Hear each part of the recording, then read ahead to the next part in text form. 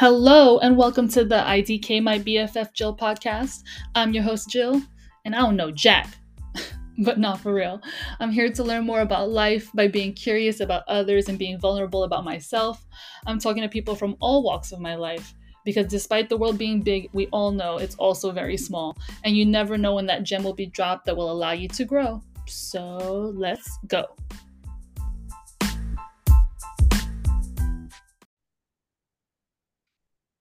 Hello, Right. hello, welcome back to the IDK My BFF Jill podcast. I'm your host, Jillian. And I say every time, today we have a really special guest. But for real, special because it's my first and probably only family member on the show. Today we have my brother-in-law, Tristan. Hi, Trist. Hey, what's going on? Thanks for having me, Joe. Thank you for agreeing to do this. Absolutely. Tristan is married to my middle sister, Janelle, and when he was recently here visiting me, she kind of volunteered you for this. So if Yeah, she anything, did. if anything goes wrong, you talk to your wife. I'm okay with that. I love being on the hot seat. Yeah, So I'm excited for today's conversation. I definitely look forward to it. that's true. One of the things I admire about you is like you're willing to ask questions. Sometimes it seems like you really enjoy being devil's advocate. We'll talk a little bit more about that later. But Yeah. that's how we met through my sister. Why don't you give the people just a quick introduction of yourself? Yeah, well, great to meet everyone. My name's Tristan Akong. I love long walks on the beach. No, I'm just kidding. I'm born and raised in Queens, New York. I'm the youngest of three boys to an immigrant family from the island of Trinidad and Tobago. But yeah, grew up in a very loving household. And your sister and I, we met through Tinder, and that's how we first started dating. And yeah, I mean, I loved growing up in Queens, and then obviously, as you know, as we'll talk about throughout the call, is just recently transitioned over to Houston, Texas. So yeah, that's just a quick little backstory on myself, and I know we'll delve a little bit more into it, as the call goes on. I love how you call it the call because that's how you know you're a sales guy who's on calls all Yeah, day. Like, all day, Zoom, Zoom, the Zoom. conversation. Okay, today is a conversation, not a call. So switch that Sorry. in your mind. So the goal of this podcast for me is to stay curious and to be curious and stay creative, and to do that through learning through conversations with people that I know who have gone through changes and growth, and just talking about how they manage that. um, One of the first thing I want to bring up, which I brought up in my speech at your wedding, is what when I first met you, the thing that I noticed and was really shocked in a good way by was in your apartment, there were all these post-it notes stuck around the house in random places, here on the wall, in the bathroom, on the back of the door, that had quotes or goals or mantras. And I thought that was so interesting because you typically don't see that from a male, at least. And maybe you wanted to take those down before I came to your house and you didn't get a chance. I don't know. But I want to talk a little bit about that and how that habit started for you. Yeah, that's a great question. Just to kind of backpedal a little bit of my Mhm. story. So I grew up in a Catholic household. I went to a Catholic elementary school, went to a Catholic high school, and when I was in my senior year of high school, I ended up getting arrested for shoplifting. And my mom, she had to bail me. Well, my parents had to bail me out. And one thing she said to me, and she wasn't mad, but it was one thing that she said that cut me deep. She says, "I'm so disappointed in you." Mm. And when you hear that from your parents that you idolize growing up, it really cuts deep. And it makes you literally sit and and think about ways you can change and be better. Mm. So kind of fast forwarding a few years, went away to college. And then after my second year of college, I got introduced to the Amway business. So I was in multi-level marketing, and that's kind of where that foundation has been laid for financial literacy, people skills, self-development, PMA books. So that's kind of where that foundation started, was when I was in multi-level marketing, when I was in Amways, to learn how to communicate and talk to people and understand what financial literacy is all about. Because, growing up in an immigrant family, we didn't learn any of that, or at least I didn't learn any of that. I was taught the traditional way of, grow up, get good grades, get into a good school, get a good job, and, all your dreams would come true. But I started to realize that nobody around me, their dreams weren't coming true. So, I realized, hey, I have to do a little bit, I have to do something a little bit different if I want different results. Mhm. So I started to read, deep books like Think and Grow Rich, Master Key to Riches, Psycho Cybernetics, John Maxwell books. And those really kind of built that foundation of writing down your goals and putting them up on the wall.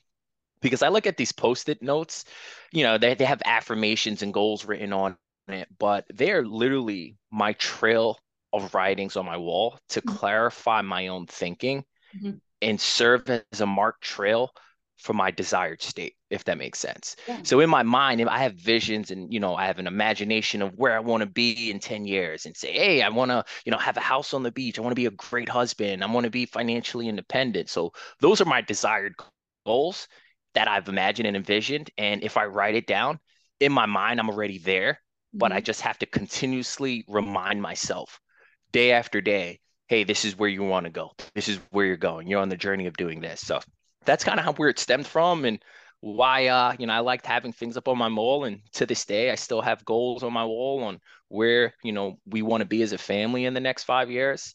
And I love it. Just kind of keeps me on track for to keep me where I want to go.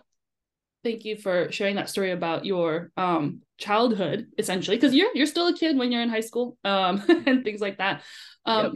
I have a logistical question about those post-it notes. Do you keep them? Do you put them in a book? Do you throw them out? How do you keep those, that trail?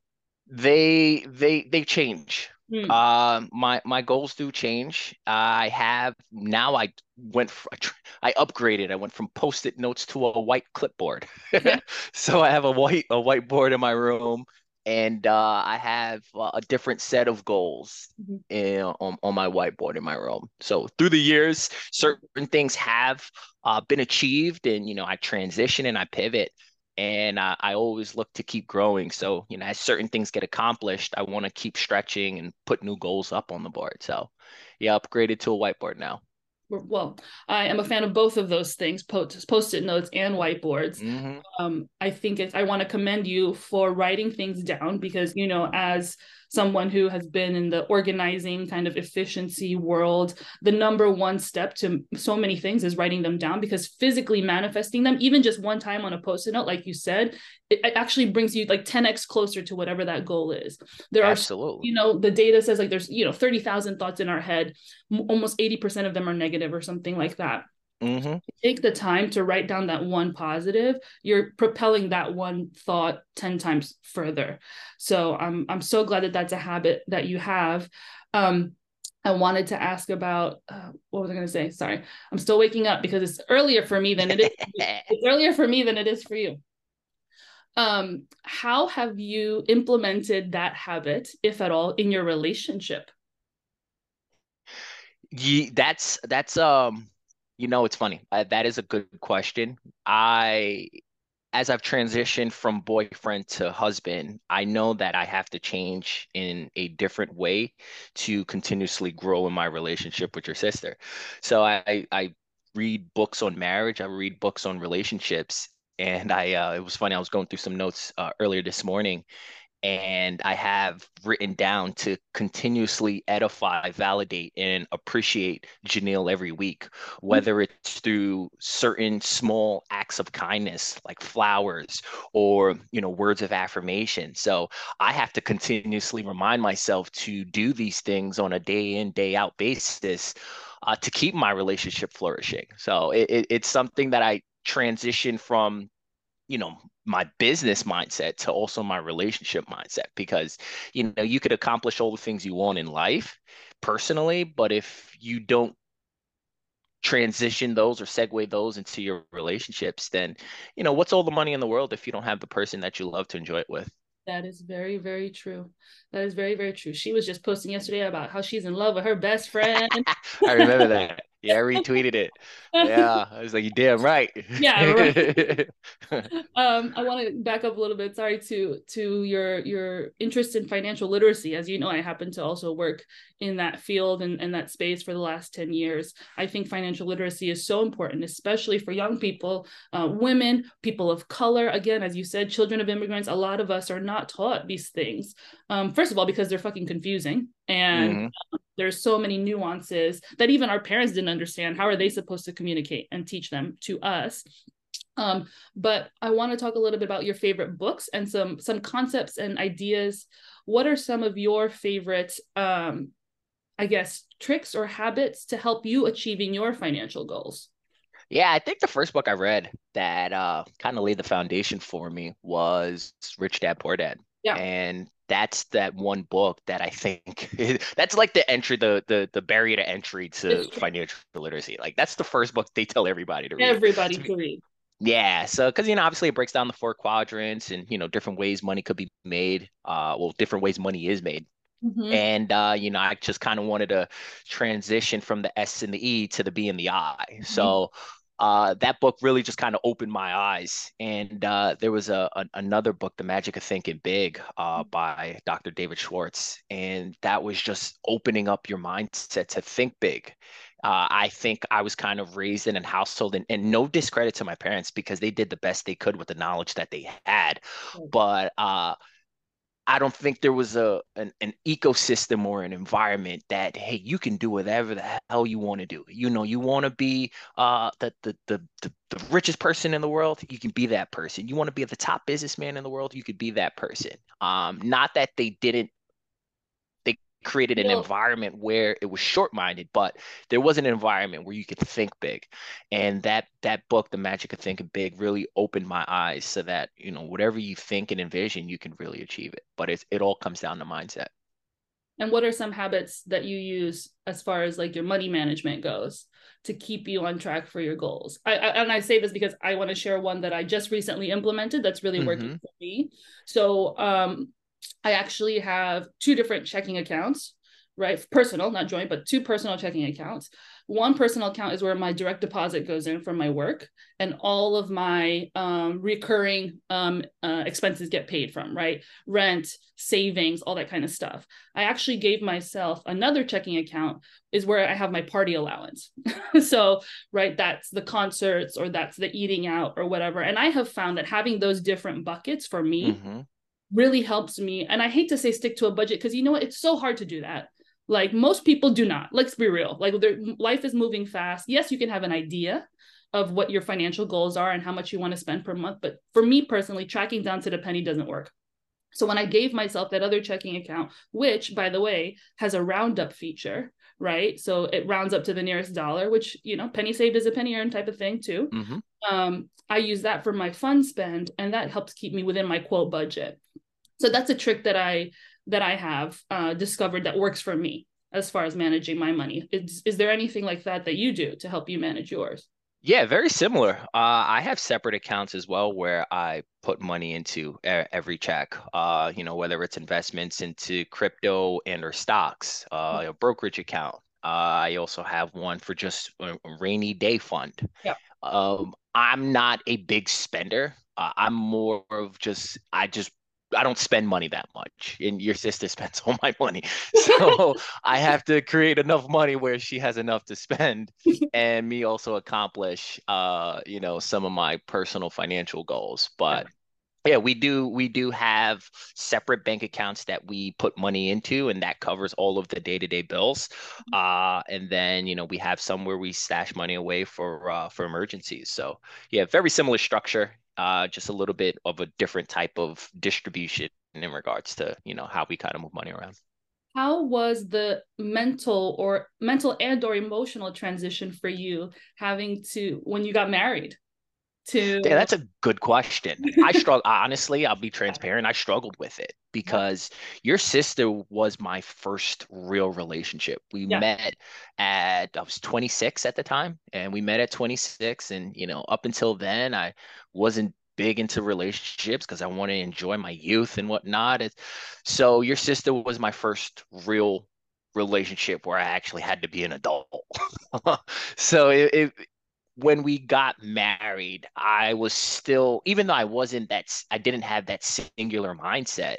I still kind of had a layer of just, hey, it's kind of still about me. I kind of have Yeah. to look out for my own. Yeah. But when you get married, it's like it goes from me to we. Yeah. And it took me months to transition out of that, even though we were engaged and we had dreams and goals of buying this property by that time and, setting money aside for this goal. And I still had that singular mindset. And I would say it's not up until a couple months ago where I was just fully transparent Yeah. about my income and the money I have tucked away here and the money I have in this account, where now we pulled our goals together and we're on the same page. So it was a struggle in the beginning, but I've finally succumbed and opened up about myself. It's not succumbed. I think, especially when it comes to money, it's such a deeply personal thing because we're, again, like we've talked about, taught different aspects, taught different approaches. And Hmm. there's a lot of shame around money a lot of the time, whether it's, I agree. even if you have a lot of money, there's people can be, a millionaire could be shameful because of XYZ, right? It doesn't matter how much money you have. When it comes to finances and money, there's a lot of shame around that. So it actually requires a lot mentally, and like that, and that's why I added the word emotionally to transitioning from a singular mindset to a joint mindset about not only your relationship but about money, because that's something tangible that you can fight over real quick. Yeah, yeah. And the statistic that, X amount of marriages break up because of finances. I never wanted that to be a hurdle in our relationship. So, I to me it was like, all right, whatever we want to do financially, I don't want to argue about it. We'll get it done. We'll figure it out. And I'm glad I was able to finally open up Yeah. because money, you could always earn money. Yeah. So you shouldn't have that be standing in the way of your relationship. So yeah, I agree with you. And then you go further. It's one of those things, right, where you go further together, right? If you're closed off in that aspect in your relationship, you are closing yourself off to so much more potential, right? Because Yeah. together you two are going to achieve more. I know you have real estate goals and all those things, and each of you have a different set of skills that complement what the other person might be lacking. But without that open door and transparency around like the bottom line, literally, right, you're not going to be able to achieve those goals. I think what was interesting to me that you just said a few moments ago was that you didn't have the conversation and the transparency about money until after you got married. Most Yeah, people. she knew how much money, general ballpark of how Yeah. much money I made. Now, Yeah. obviously I'm in sales, so there's no set Yeah. number like, hey, you make 120,000 a year flat. You have a base and then you have, commissions, year-end bonuses, the whole nine. Yeah. But she did know generally, all right, he makes this ballpark number. But, now that she starts doing our taxes, she looks at the W-2, she looks at all the statements and everything. So she Well, knows now. But it was that conversation was more around pulling our incomes together because mhm. like you said, together you could accomplish more. And your sister's so smart and so wise where she actually said to me, she was like, dude, do you understand how farther we can go financially if we're just on the same page and we Mhm. pull our money together? She has certain debts, I have certain debts. We could knock that out within a couple of months Yeah. if we just work on the same page. And I was like, you know what? Damn it, you're right. You know what? This is why I married you, because you're so smart.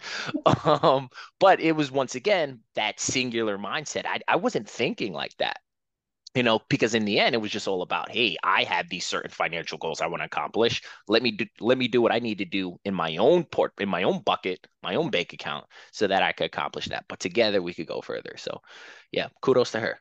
Yes. Well, also, I think it's people don't realize, like, that's what she does for work, right? So it's like when people are like, oh my God, my house is so messy, I'm so embarrassed. I'm like, dude, this is what I do for work. Trust me, I don't take anything personally. I do not care. Same thing for her, right? For her, it's just a piece of paper with a number on it, right? Like Hmm. it's a W-2, it's a whatever. And we are looking at that from the outside. Of course, you're her partner and you're filing taxes together, but we're still able to look at that from the outside and be able to assess the situation.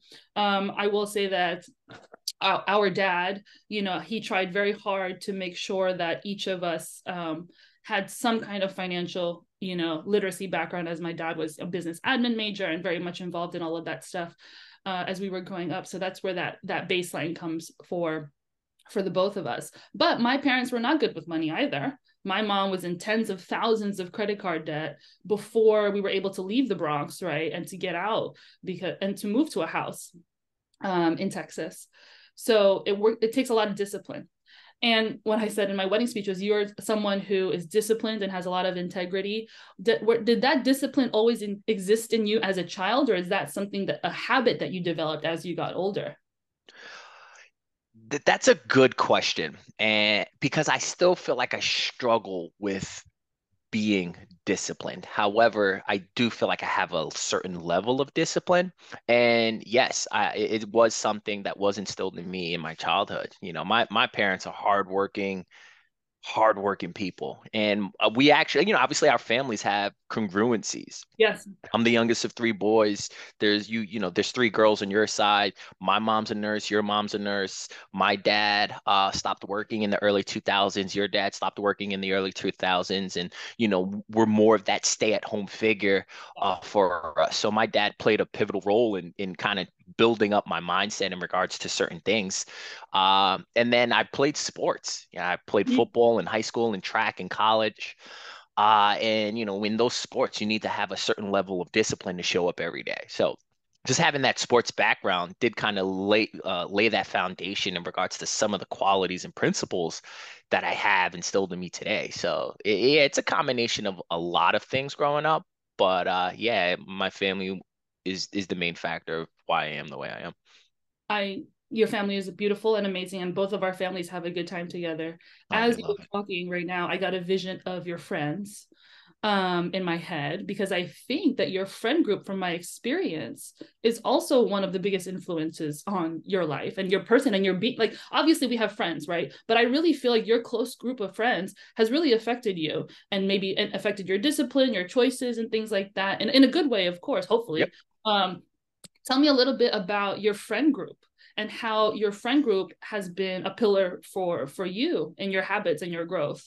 Yeah, so I have two sets of friend groups Mm-hmm. that I met in two different phases of my life. So there's Gabe, Brian, Ralphie, Jeremy, Stefan, and we all were in the Amway business together. So we all kind of grew up in that same environment of being financially free and independent and all that good stuff.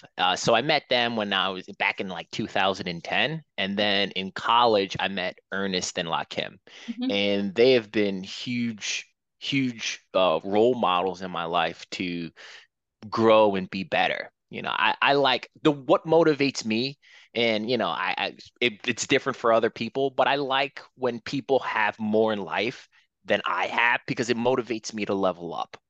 So people who have more things in life push me to level up, be better, accomplish more. Whereas some people say, "Hey, look, I have certain things better than or more than one individual, and that pushes them to continuously progress and be better."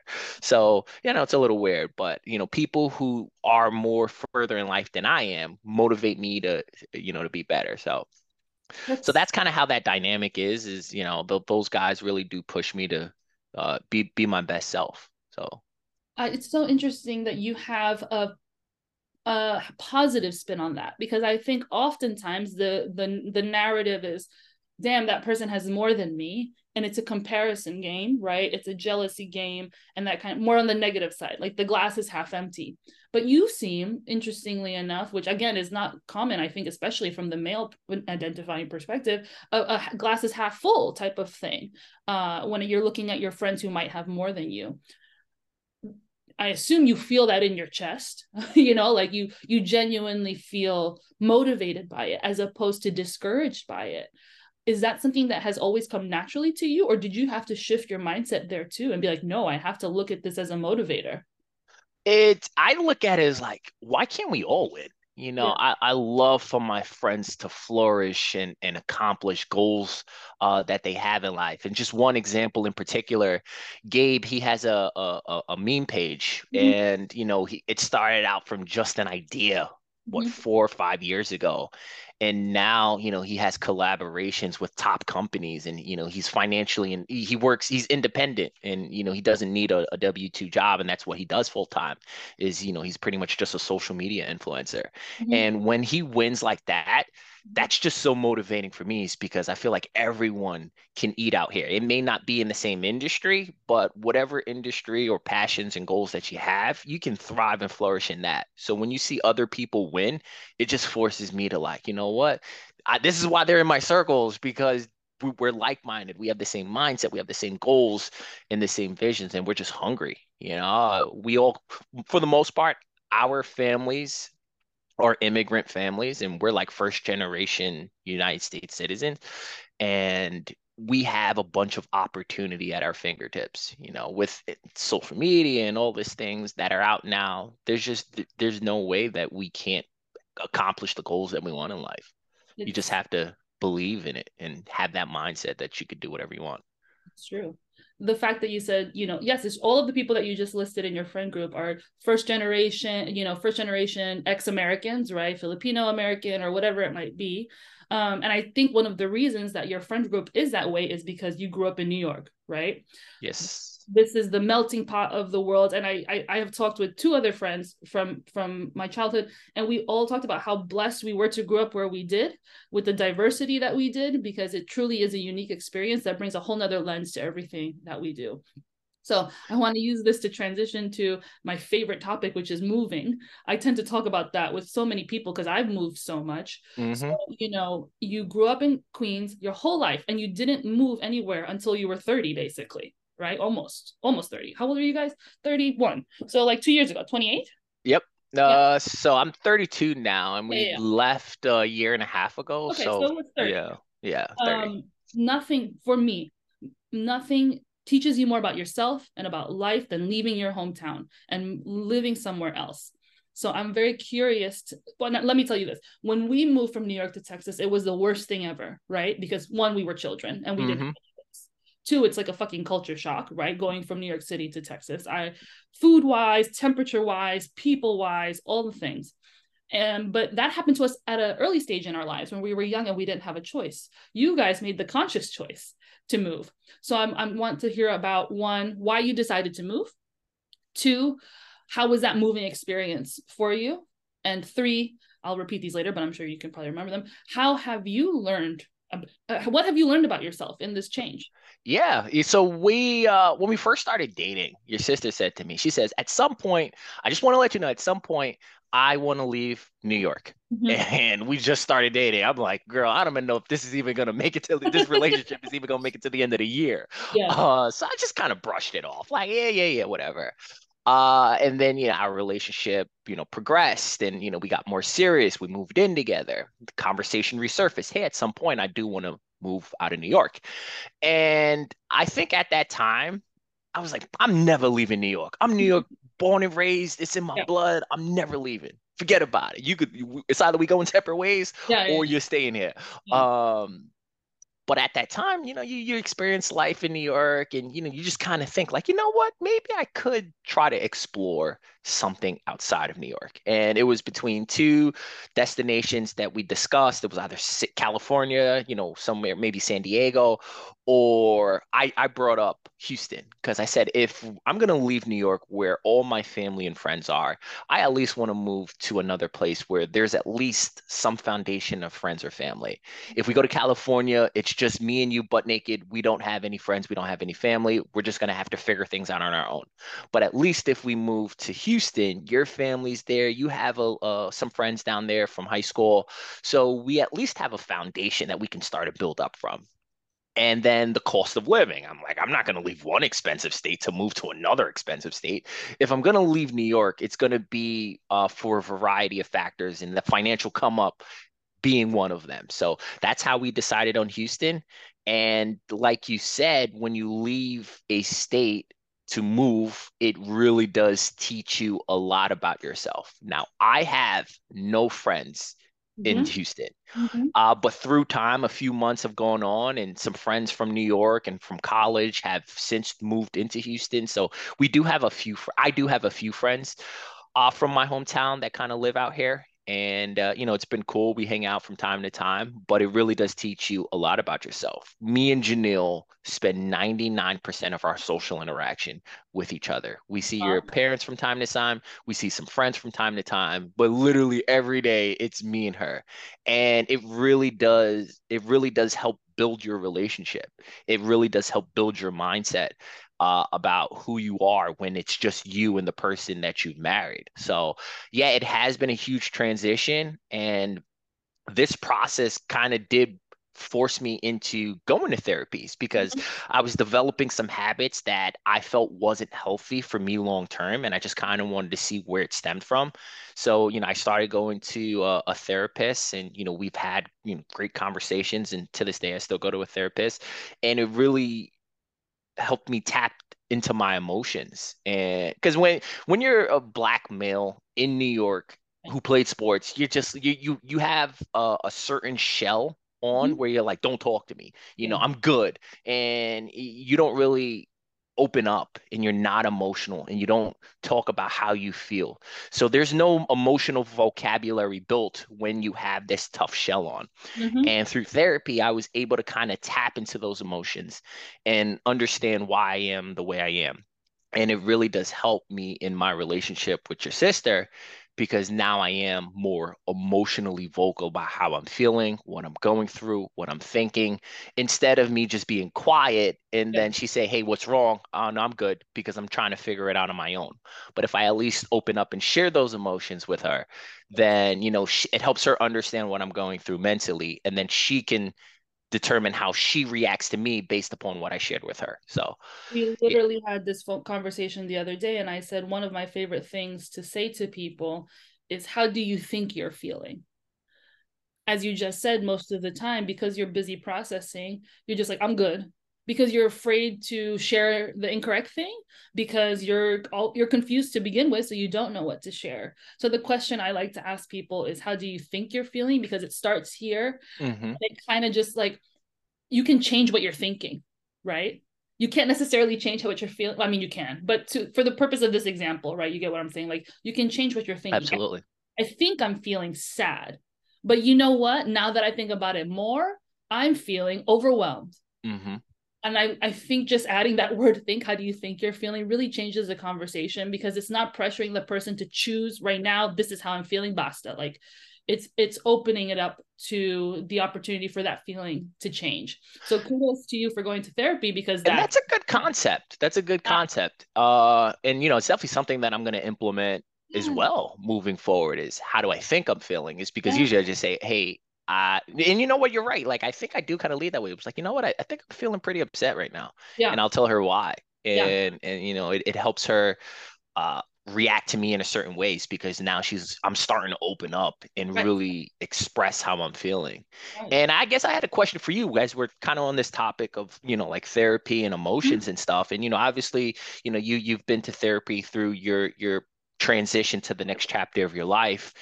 What do you think, what do you feel you discovered about yourself during, this process of, speaking with a therapist and understanding yourself a lot better?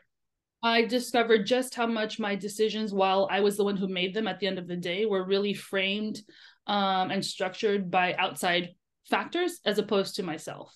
So Mhm. while I do take ownership of the decisions that I've made, it was the context and the way that I interpreted the information that was presented to me in whatever scenario. The lens through which I was looking at that information was other people's lenses, whether Mm. that be my family, whether that be religion, whether that be what culture, whether that be society. And I really had to move those lenses out and just put my glasses on and say, how do I right think I feel? How do I want to do this? And it's really interesting, because I think most people would think, I'm a very assertive person, I know what I want, yada yada, which is true. When I make a decision, I make a decision and I'm clear about it. But the way that through therapy, I was able to realize just how many and the way in which those decisions were actually framed by outside forces that were not truly what I would. And I think that's the hardest thing to do, right? We're born in this world, pure little beings, and then life happens to us. We have our Hmm. parents' trauma and our ancestors' trauma that are added on top of us that we may not feel on the daily, but we feel. We have our life experiences growing up in the Bronx, growing up in Queens. I was telling, Janila and I grew up on Kraft mac and cheese because dad worked at Kraft and it was cheap from the employee grocery store. That is some good stuff, though. I will eat it till every day. But Jenna, grew up when my parents were much older and more. Hmm. She had a more privileged, upbringing than we did. How did that affect me? And so all of those factors and really stripping them away. Like as we get older, our job is to strip away all of those things. Hmm. And through and therapy and having someone else to talk to about it who doesn't know your parents, who Yep. doesn't know your siblings, who doesn't know your spouse, and only knows you and only cares about you is one of the most beneficial things. And I'm so happy you shared that you go to therapy, because I think that's something that our generation is doing really, really well about, which is being open and honest about those things, especially for a Black man to be admitting, but like Yep. sharing, sorry, that he's going to therapy, because again, that cultural and social structure of how we're supposed to be. And we're breaking down all of those barriers. So Absolutely. And then a question on that, right? So if you were to find a therapist, right? Sometimes when you try to look up a therapist, a picture and an image doesn't show up because they don't want you to be biased about choosing somebody based upon looks. But do you think it's important for you to judge a potential therapist through how they look and or their background? yes. I agree. I agree. When I was looking for myself, there are just facts. Like a white woman whose family has been here for many, many, many generations is not going to understand the pressures that I feel as the firstborn daughter in America of immigrants. They can try their best Yep. to empathize, but they cannot understand. And Hmm. so I wouldn't necessarily consider it, judging a therapist by their looks or their background, but I think it's you making the best decision for yourself, Yep. given the data points that are presented to you. The Yep. data points I like are, I want it to be I prefer, a man or woman doesn't matter. For me, gender doesn't matter, but it's more about the person of color situation, especially someone who can understand where my parents are coming from and how that has affected me. I don't think it's a bad thing to choose someone with the intention that you're comfortable with them because you want the utmost success out of this experience. Yeah. Now, I'm not saying that I completely did not look at any white women therapists, but if for whatever reason the first three that I found didn't work out, then sure, I'm going to pivot and look at what supply is available for my demand, Right. right? I agree with you 100%. Yeah. Thank you for those questions. Yeah. We're going to flip the script in just a second. You've already started to, but we're going to get there. I want to talk about finishing off with Texas. What are some of the biggest cultural differences between New York and Texas that you have experienced in the last like 2 years or so? And how have they affected you and your lifestyle? Yeah, I think it's a couple of factors. One, I love warmer weather. I hate New Mm-hmm. York winters. So the heat doesn't bother me that much. I mean, obviously, August, July are two of the hottest months, and it does get a little crazy out here. But I do like the humidity because it also helps my skin. So, I have ethiosis, which is a form of eczema, and it's essentially dry skin. So the humidity does help my skin out. So I kind of love it. But it really is a night and day difference in regards to what Houston has to offer versus what New York has to offer. I call Mm-hmm. it a trade-off of conveniences, is because Okay.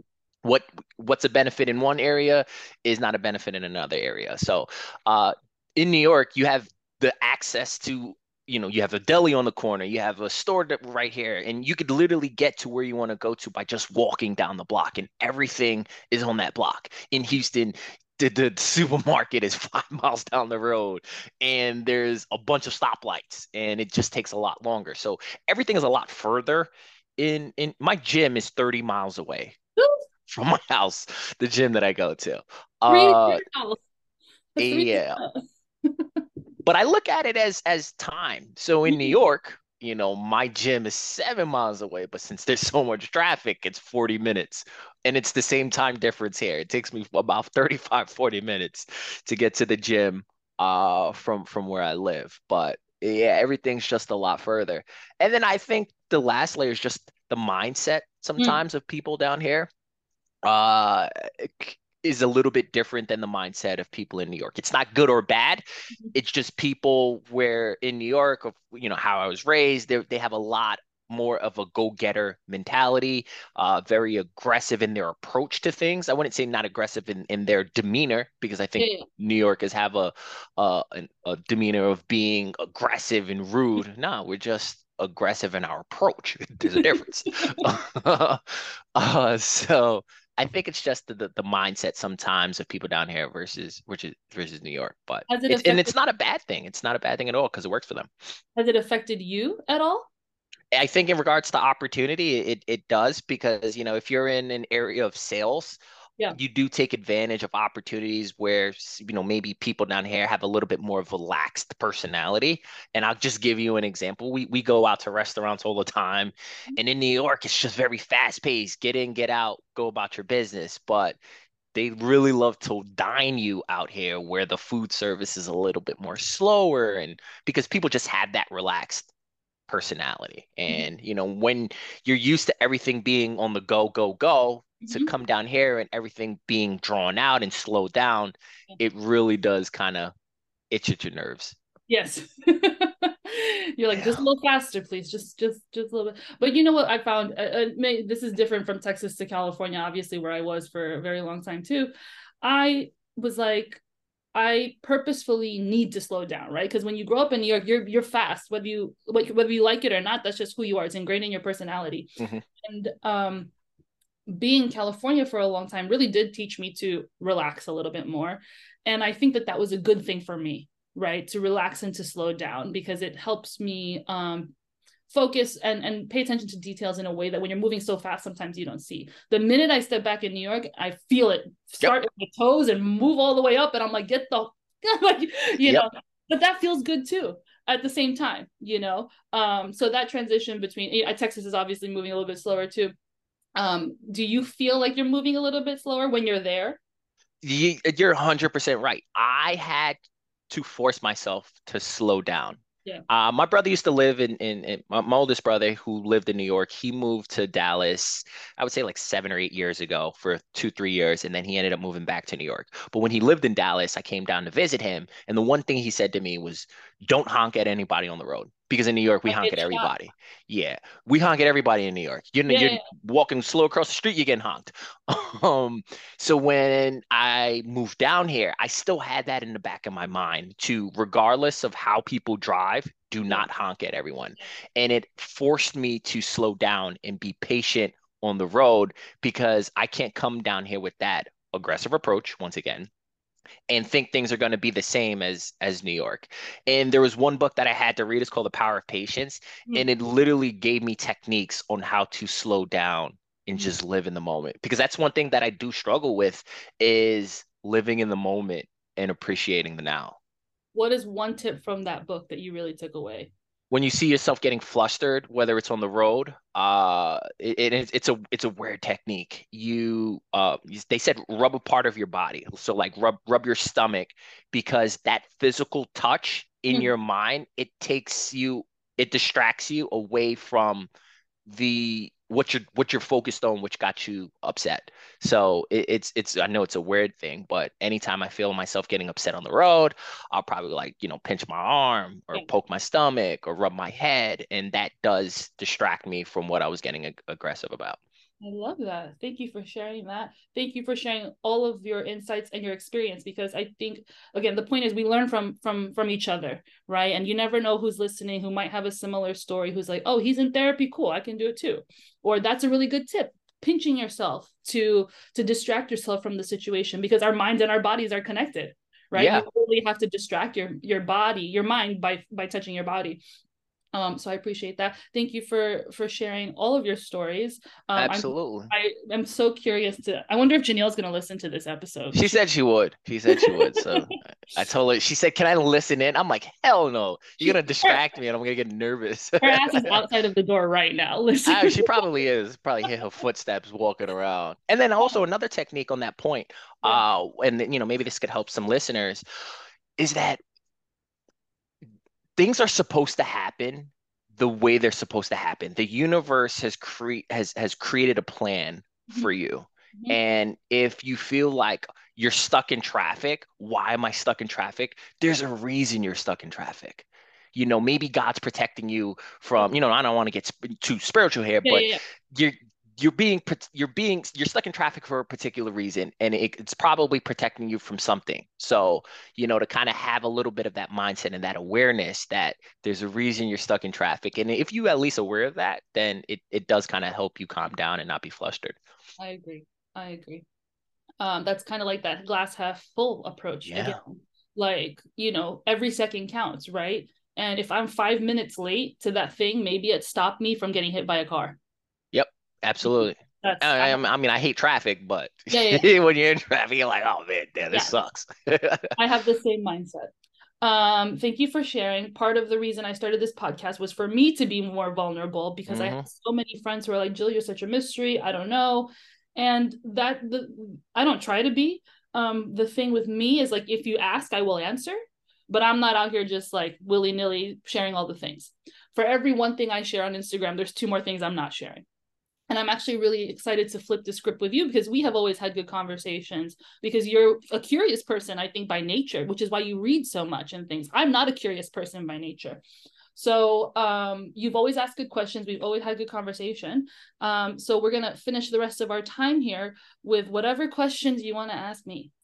Yes, and I have a couple. No, I honestly think. Well, first off, thank you for this opportunity because I'm always intrigued by you, and every time we get together, we always have great conversation. Mm-hmm.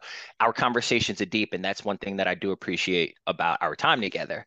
And I think we're cut from the same cloth, meaning that you and I were both. I mean, at least myself and you probably would agree that I think we're kind of like the black sheep of our family, meaning that we have a little bit of a different path in life compared to our siblings. And you have a very entrepreneurial spirit. And Uh-huh. typically, most commonly, if you see that they come from a family that has a background of having entrepreneurs and business owners in it. Uh, with your different projects and businesses that you run, where do you think that drive, that entrepreneurial drive and spirit stemmed from?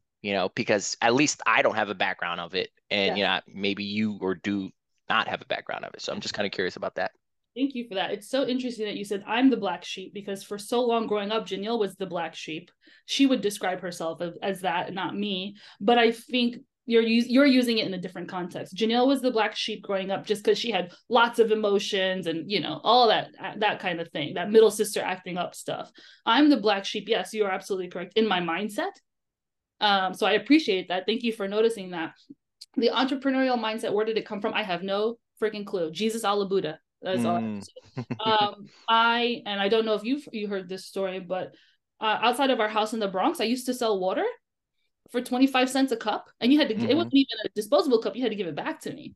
Oh man. Yeah, we lived down the street from Monty, so all the people would be walking to work.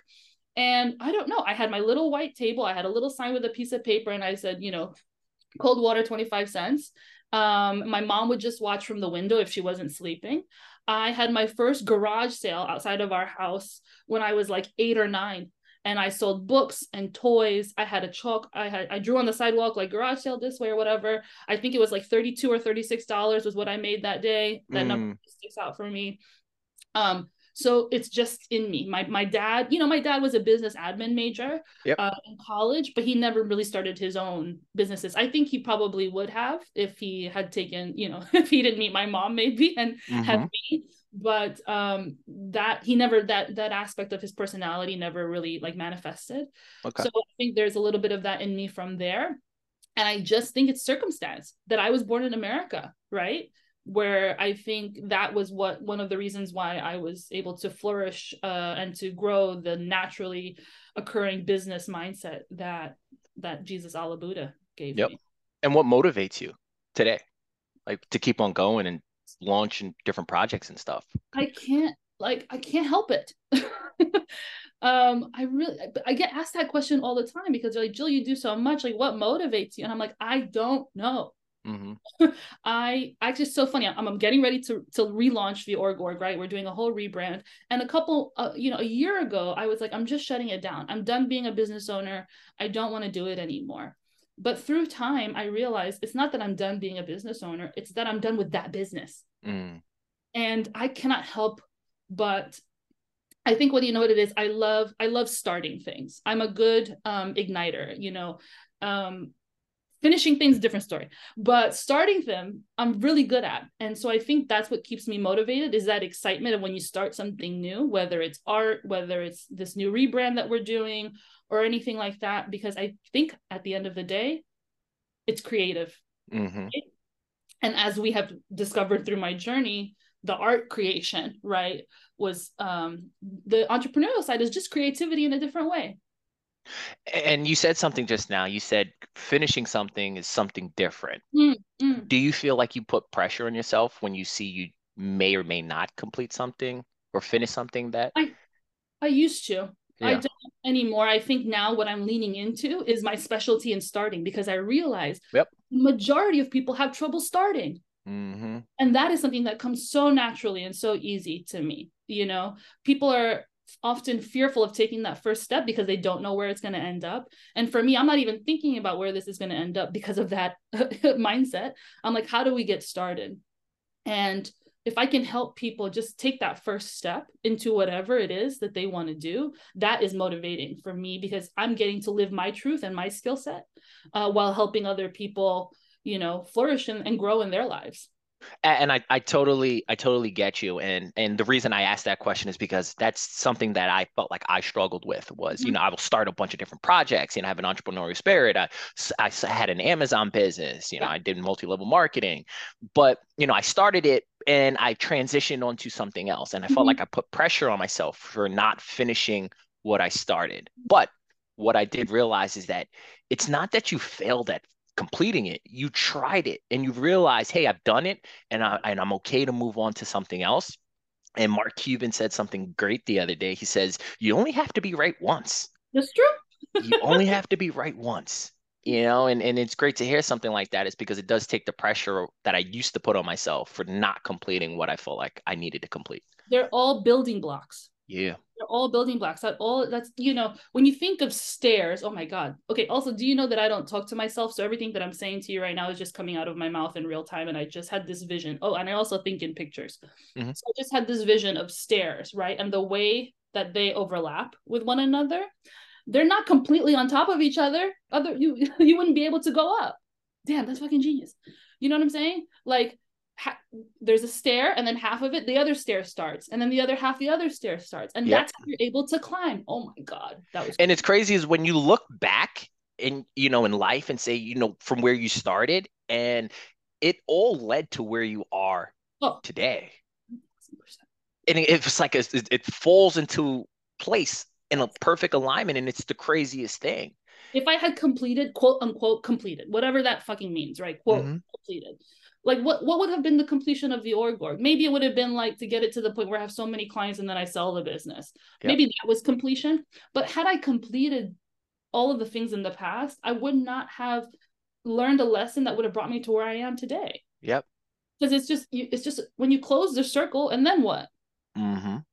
It's better. It's more, the stairs are better, because with the stairs you're climbing, right? And again, if you're closing the circle, you're not building on top of that. You're just going in circles.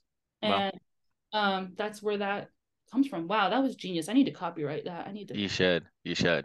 Second question I have is, are you happy? Thanks for asking. I'm very happy. I really think, especially, I'm thriving so much in Seattle personally. Yeah. Weather-wise, I like it. Just the way the city is set up, I like it. I have friends that are in the art world. I have friends that are in the business world, and it's just a few of them. But one of my new friends, Sarah, just launched a natural wine pop-up. We've had conversations over happy hour, like, just we got to start the thing Yeah. that we're missing in this neighborhood. And so, yeah, I'm really happy because I think I'm thriving in all of the ways that I want to. My goal for this year was alignment. That was my word for the year. And I said alignment because, over the past 3 years in the transition I've been going through, that's lots of changes, right? And so now I'm trying to align myself with the person that has come out of all of those changes. Everything was kind of scattered before, like, oh, art and like this and that, because I was scattered. So where I'm at right now, I'm feeling very happy because everything's coming into alignment and become clearer. Yeah. Yeah. And you know what? I'm so happy for you, because obviously I've seen your journey over the last couple years, and I'm proud of you. And remember how I said I kind of pull energy from people who are movers and shakers. Yeah. You motivate me, Oh. from the different things that you do, and your drive and your enthusiasm. It's motivating to me to keep on keeping on. So, I just kind of wanted to say thank you on that front. And then the last question I have is, when your life story is all said and done, Mm. w- your friends and family, the people that love you the most, what do you want Jill to be remembered for? Oh my God, I was just having a vision of my funeral yesterday while I was walking Juno. Damn, that's a little dark. No, it's not. No, it's not. Oh my God. Let me tell you, this is we can that's a whole nother podcast episode. I'm actually going to an event when we're done here. It's a Filipino community bereavement center. So this artist that I came across here in Seattle, who's all about, really grieving and understanding grief.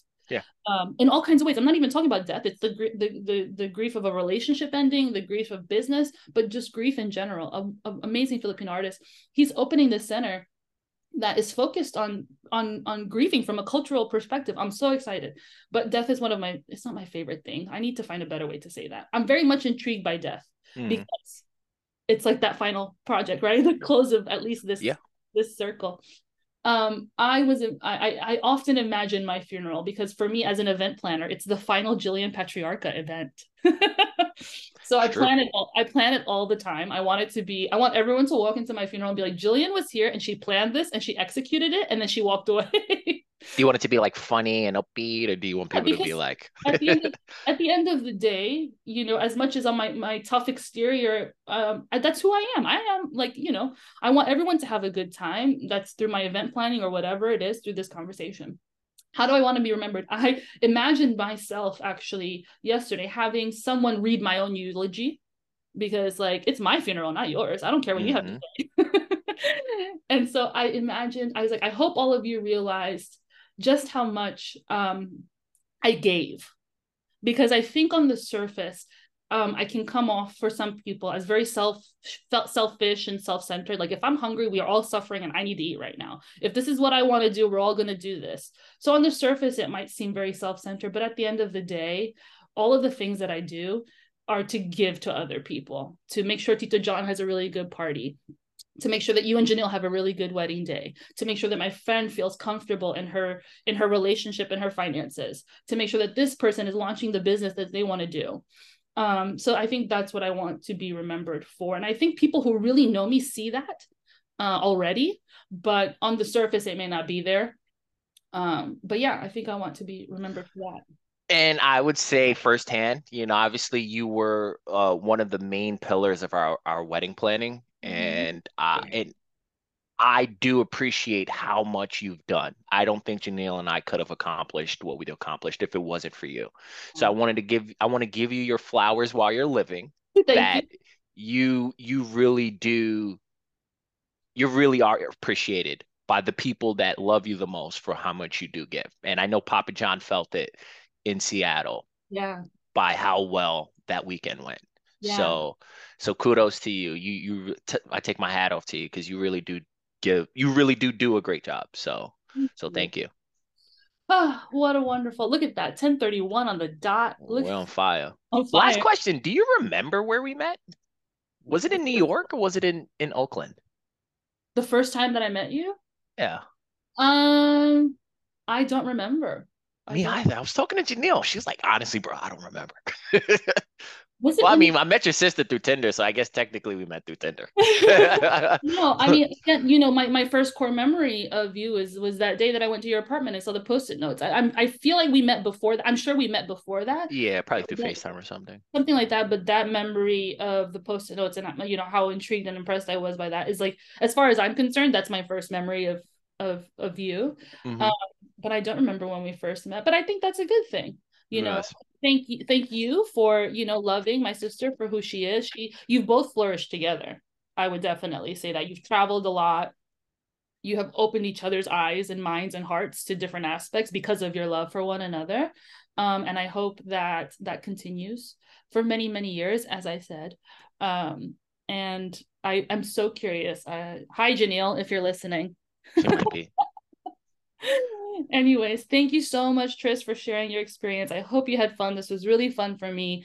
And I want to just, thank you for your presence. You say you struggled to be present, but you were very present in this conversation. So thank you. Thank you. Last hot take, golf isn't a sport. Golf is not a sport.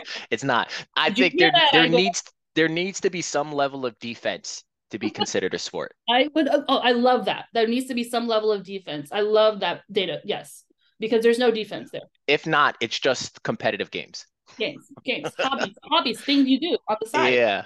That Igor, thanks. Okay. Have a good rest of your day. Thanks for listening, everybody. You too. Take care, sis.